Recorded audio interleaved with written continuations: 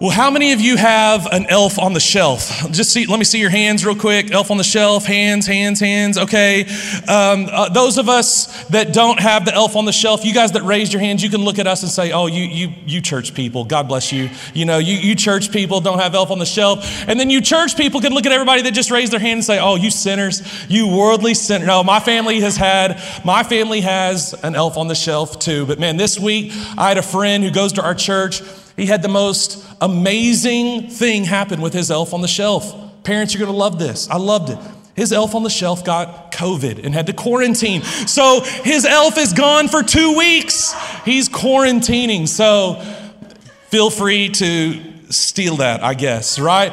But this Christmas in 2020 is going to be different. It just is. I'm sure your Thanksgiving was different. Christmas is probably going to be different. It was for our family at Thanksgiving. I know it's going to be again this Christmas. Christmas is going to be different this year. But one thing that's always true about Christmas, something that never changes about Christmas, is that Christmas shows us, in fact, screams to us that most everything about God is upside down to us. Most everything about God is upside down to us. In fact, there's a theological term or concept, an idea called the upside down kingdom. And in fact, there was a book written in 1978 called The Upside Down Kingdom. And here's what one person had to say about this book and this concept. The upside down kingdom is intended to convey the way the kingdom of God challenges the prevailing social order. How the values of the kingdom stand in an inverse relationship to the values of the world, the kingdom of the world. That is, what is highly valued at the top of one order ranks at the bottom of the other. The kingdom of God is upside down. And Jesus said, my kingdom, because Jesus is a king, make no mistake, the King of Kings, and he has a kingdom. And Jesus said, my kingdom is not of this world. So my kingdom, Jesus said, doesn't fight, it doesn't work, it doesn't wage war like the kingdoms and the kingdom of this world. You see, there's only two kingdoms. There's the kingdom of God and there's the kingdom of the world.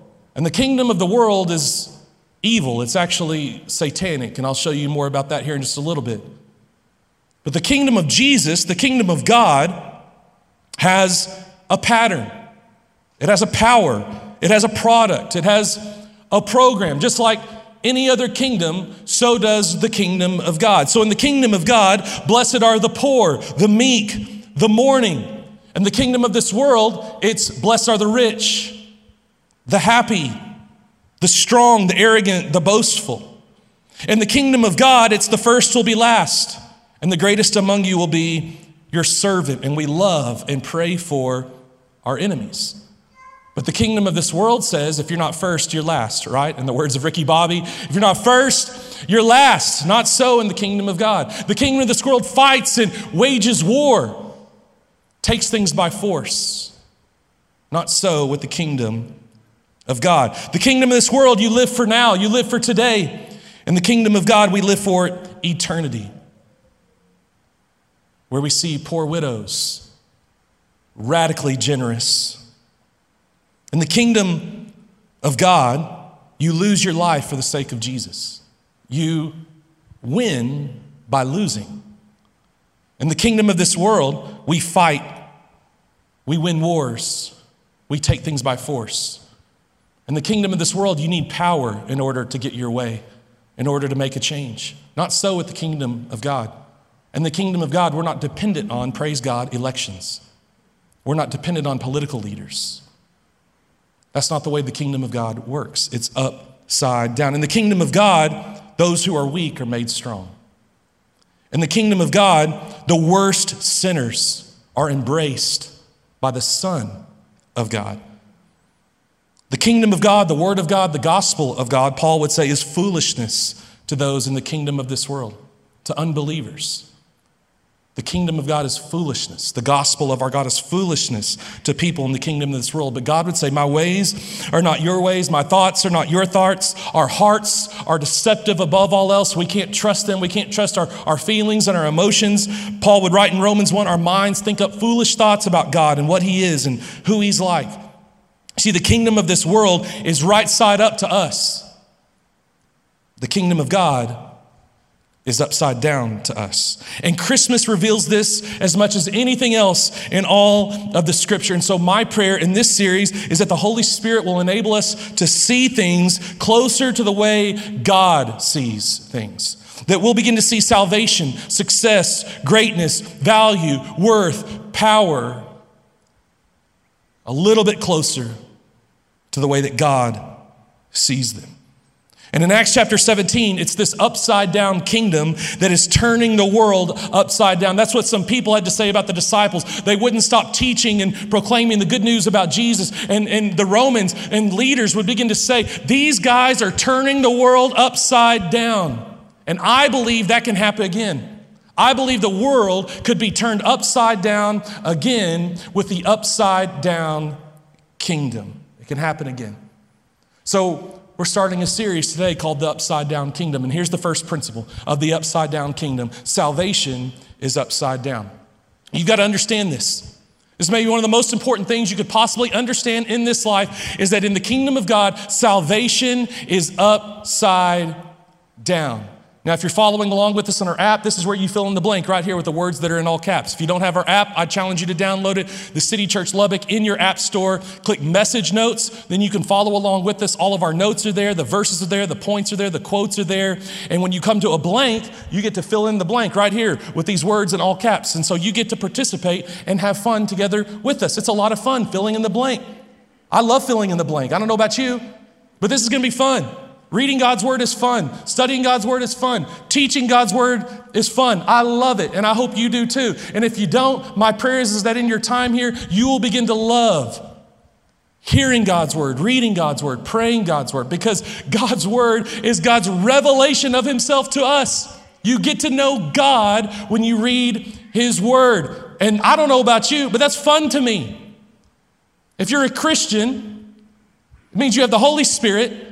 This is fun. You light up when you read God's word and when you hear God's word. So let's have some fun together. Turn to Romans chapter 10. Romans 10, we're going to be in verse 1 through 13. The verses will be on the app. They'll be on the screen here in just a second. Now, you might be wondering, I thought we go to like Luke chapter 1 and 2 and Matthew, those kinds of places to learn about Christmas. You do. But you can learn about Christmas almost anywhere in the Bible, and you're going to see Christmas right here in the middle of Romans chapter 10 here in just a second. So Romans chapter 10, starting in verse 1, Paul writes this to the church at Rome. Dear brothers and sisters, the longing of my heart and my prayer to God is for the people of Israel to be saved. So they're not saved, and Paul's longing for them is to be saved. I know what enthusiasm, Paul says, they have for God, but it is, watch this, misdirected zeal. Misdirected zeal. In other words, Paul is saying you can believe something with all your heart and you can be passionately wrong. You see, here's what you've got to understand about the kingdom of God. Right side up to us is wrong to God. Right side up to us is usually, it's often wrong to God. You can wholeheartedly believe something and it still not save you. Because if it's the wrong thing, it won't save, Paul's saying. It's meaningless. Your belief is meaningless if it's not true. Even famous atheist, Richard Dawkins, evolutionary biologist, said this about truth. He said, one thing will happen to all of us when we die. In other words, what you believe is not going to determine what happens. You will either be right or you will be wrong. He said there's lots of religions in the world and they all contradict each other, so they can't all be right. One is right or all are wrong. He said there is no such thing as relative truth. There is no your truth. There is no my truth. There's just the truth. Objective truth exists in the real world. Subjective truth is fantasy. Atheist Richard Dawkins. I agree with him there. There's a lot we don't agree on, but I agree with him that what matters is what is true. Dawkins said that relativism, the idea that there's a truth for you and a truth for me and that there's no objective truth, that's relativism. He said relativism is a pretentious cop-out. There are facts that reveal truth. What you believe doesn't really matter. What matters is what is true. And so here's what he means by this. He said, gravity is a fact, and it's true whether you believe it or not. If you don't believe me, he said, go jump off a building and see what you think then. You'll find out that what you believed about gravity didn't really matter. It's a fact. It's true. And not believing it will kill you. It will hurt you. And that's why Paul says, my desire for my brothers and sisters, for my fellow Hebrews, my fellow Israelites, my desire, my passion for them is to know Christ and be saved, because they're not saved. They're wrong. And it's going to kill them. It's going to hurt them. And so his desire for them is to be saved. Saved from what? An eternity separated from God in a place called hell. And so Paul's longing for his family, his friends, his coworkers, his neighbors, is that they might be saved. And that should be your longing and my longing too. That everyone we know would be saved. Because if they are wrong about what happens after you die, it will kill them for all eternity. It will hurt them. And so, Christian, you and I, like Paul, should have a longing, a deep longing, a deep anguish in our souls, Paul would write in other places, for our family, our friends, our coworkers, our neighbors, for unreached people groups to be saved. Because if they're believing the wrong thing, it's going to hurt them. It's going to kill them. Let's keep going. Verse 3, Paul says, for they don't understand God's way of making people right with himself. Listen, what you're about to read, what we're reading here in Romans 10, this is possibly the most important verses in all of the scripture. And I know that's a big thing to say, but in this life, there may not be anything more important than what you're hearing right now. And Paul says, they don't understand God's way. So some people don't understand God's way of making people right with himself. In other words, God has a way. God has a way. He's made a way to make people right with himself. A big word for this, a Christian word, the Bible word for this is righteous. God has a way of making people righteous. That simply means right with God. He has a way. He's made a way.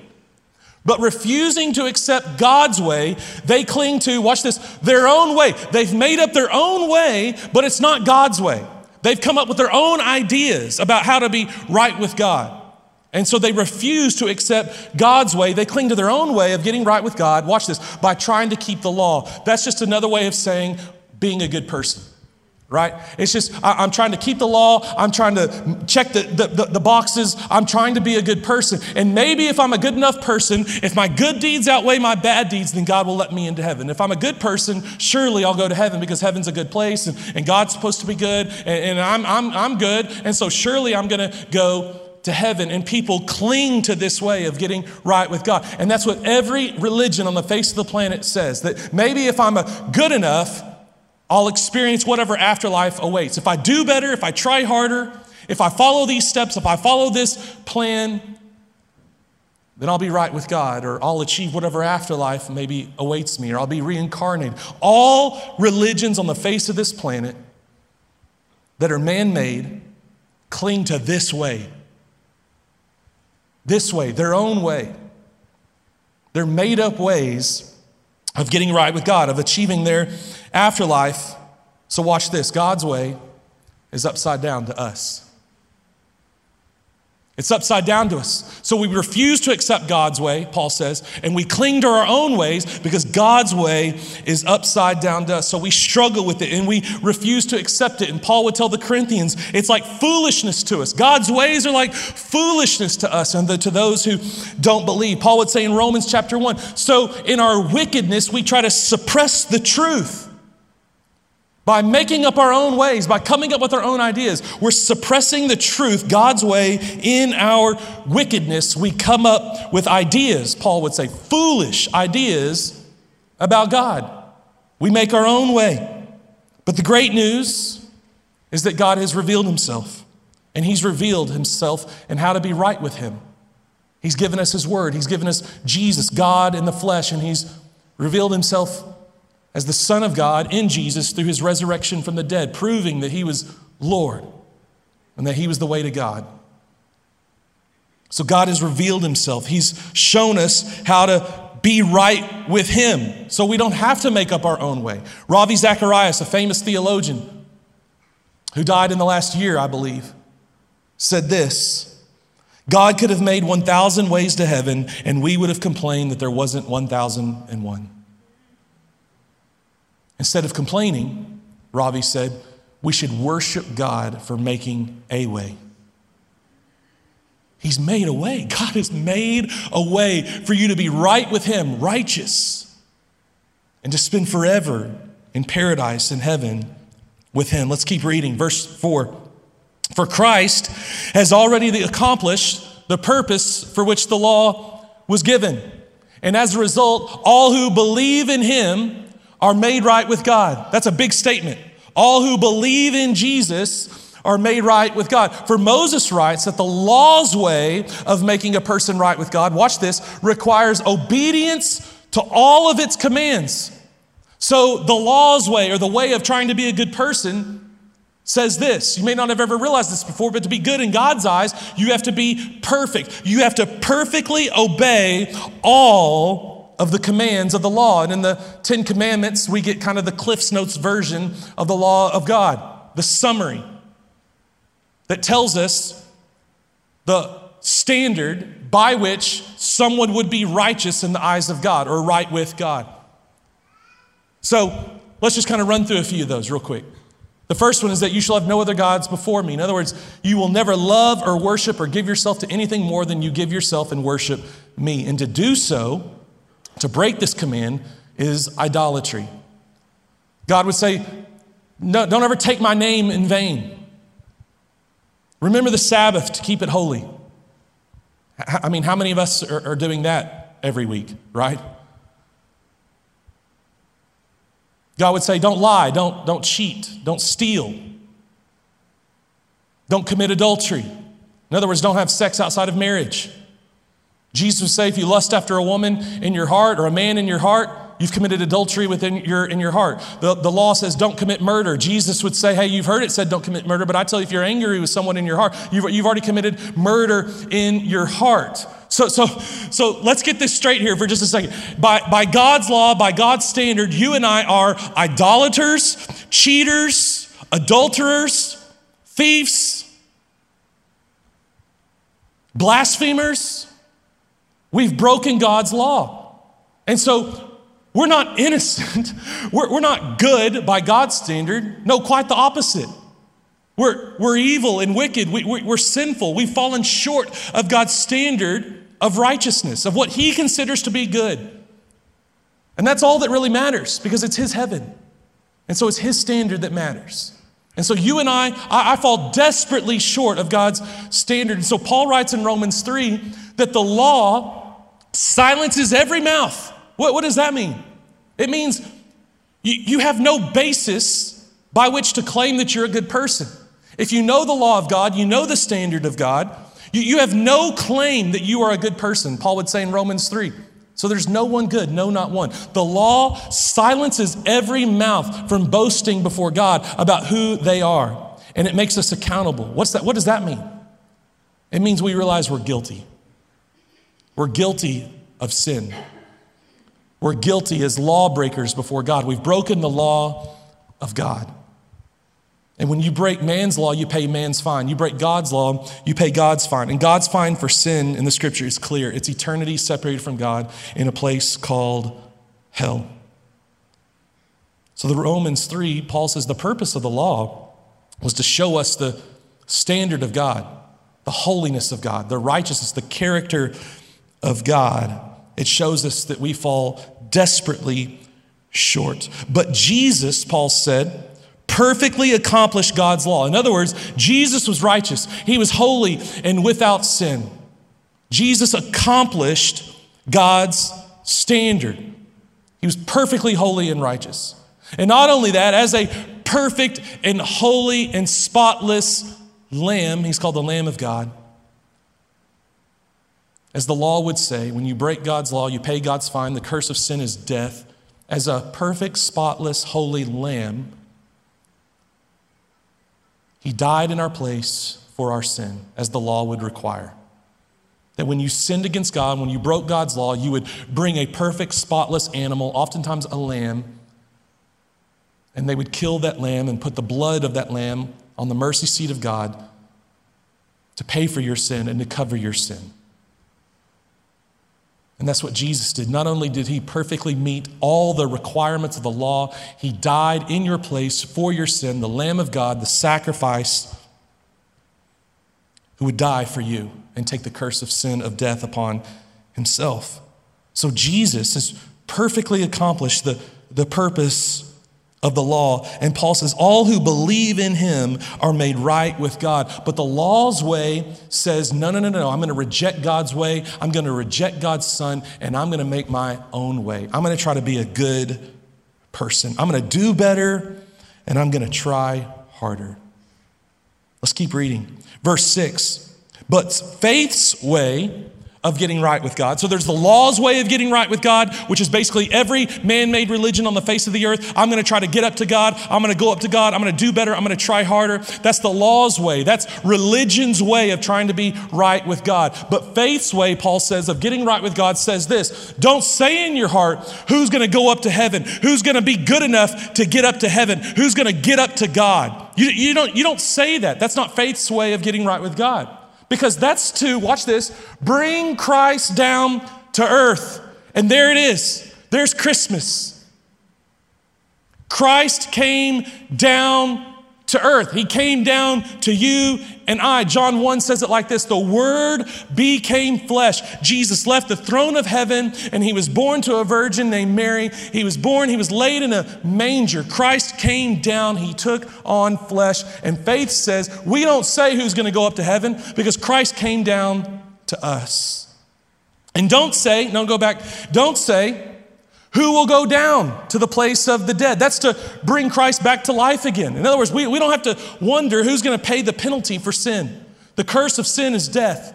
So we don't have to pay the penalty for our sin, and we don't have to look for someone else to pay the penalty for our sin, because Christ came down, he died on the cross, and he was risen back to life again. In fact, faith says, watch this, the message is very close at hand. It's on your lips and it's in your heart. And that message is the very message about faith that we preach.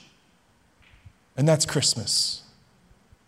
Christ came down.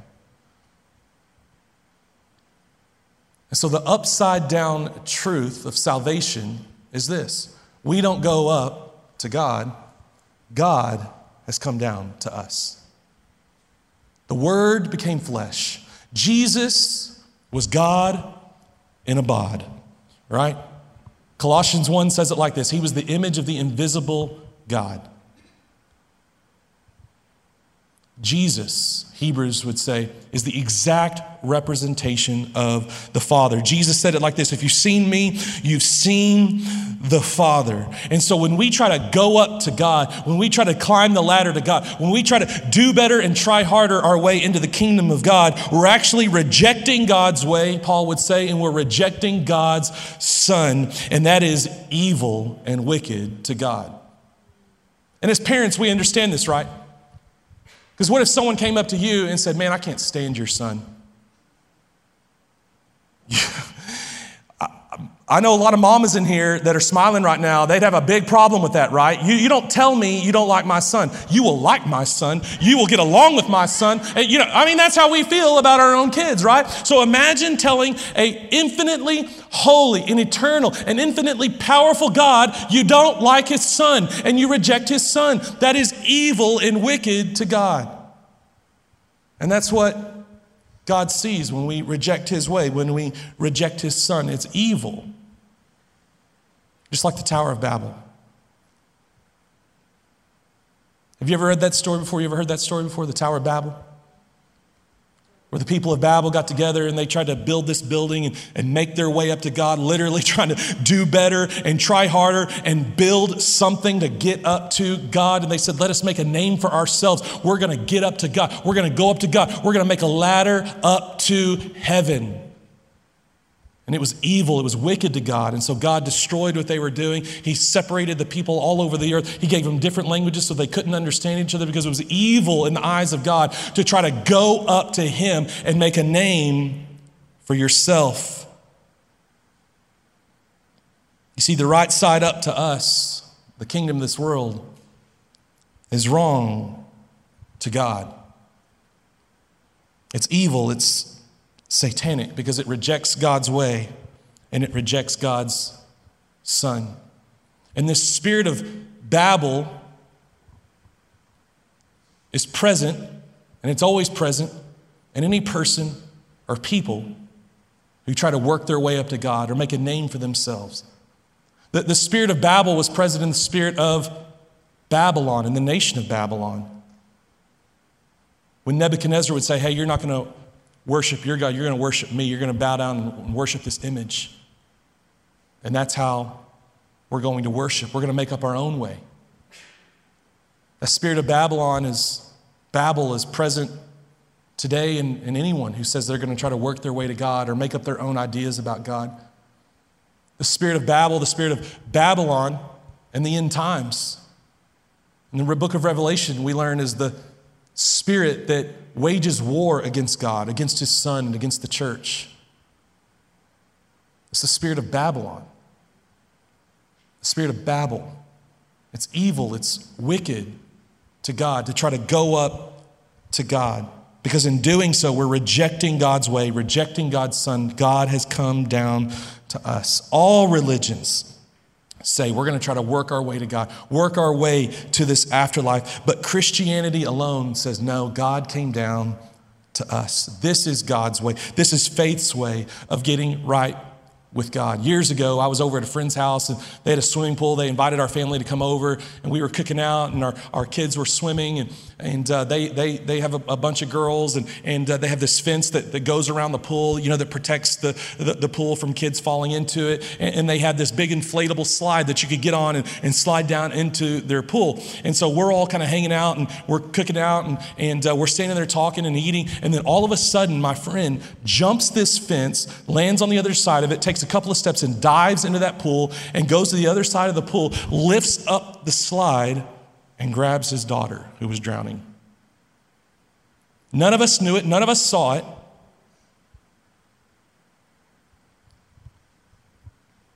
But a dad who cared about his kids was watching because he knew what this slide could do and how easy it was to get trapped underneath it. And so he was watching, he was paying attention. And so when he saw his daughter drowning, unable to save herself, he jumped in and went down to her. Why? Because he knew she couldn't save herself. She couldn't get back up. So he had to go down to her. You see, the scripture says you and I are drowning. In fact, it says that we're actually dead in our sin. We're dead, and there's nothing we can do to save ourselves, to rescue ourselves. We're headed to hell. But God came down to save us, to rescue us. And so our response is similar to when you're drowning. Well, what would you do if you were drowning? You call out for help, and you would trust that your dad would dive in after you. And as we keep reading here in Romans chapter 10, if you look in verse 9, it's a similar response we have when we're lost and dead in our sin. We're headed to hell. We have a similar response. Romans chapter 10, verse 9 says this. Paul writes, if you openly declare that Jesus is Lord and believe in your heart that God raised him from the dead, then you will be saved. For it is by believing in your heart that you are made right with God. So not by being a good person, not by trying harder or doing better. It's by believing in your heart that Jesus is Lord, that God raised Jesus from the grave. And it's by openly declaring your faith that you are saved. As the scriptures tell us, anyone, watch this, who trusts in him will never be disgraced. Jew and Gentile are the same in this respect. They the same Lord who gives generously to all who call on him. Watch this. For everyone who calls on the name of the Lord will be saved. Everyone who calls out to Jesus to save them from their sin. I can't save myself, Jesus. I need you to save me, to rescue me. Everyone who calls on the name of the Lord, Paul says, will be saved. Paul wrote In verse 4, we just read it, that all who believe in Jesus are made right with God. In Romans chapter 3, Paul writes this, when you believe that Jesus died in your place, sacrificing his life for you, that's when you're made right with God. 2 Corinthians 5 says it like this, he who knew no sin became sin for us so that we might become the righteousness of God, so that we might become right with God. You cry out to Jesus to save you, and you will be saved.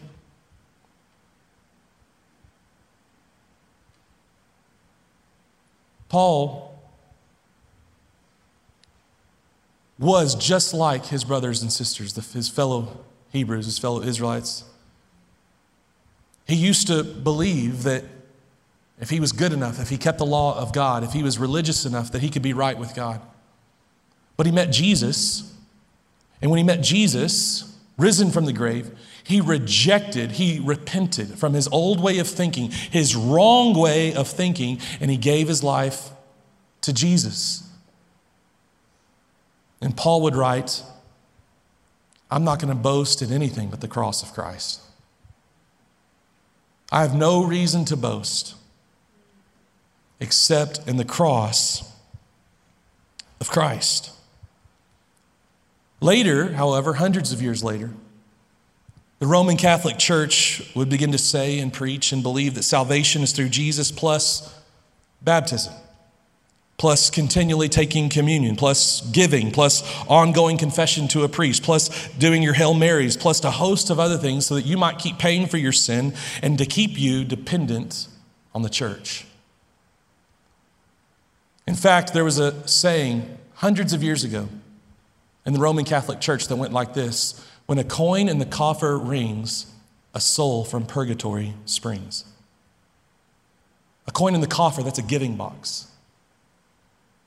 What they were saying was when you give money, when you give financially to the Roman Catholic Church, a soul from purgatory, they believe in purgatory, would spring. They would be released from punishment of their sin in purgatory and allowed to go to heaven.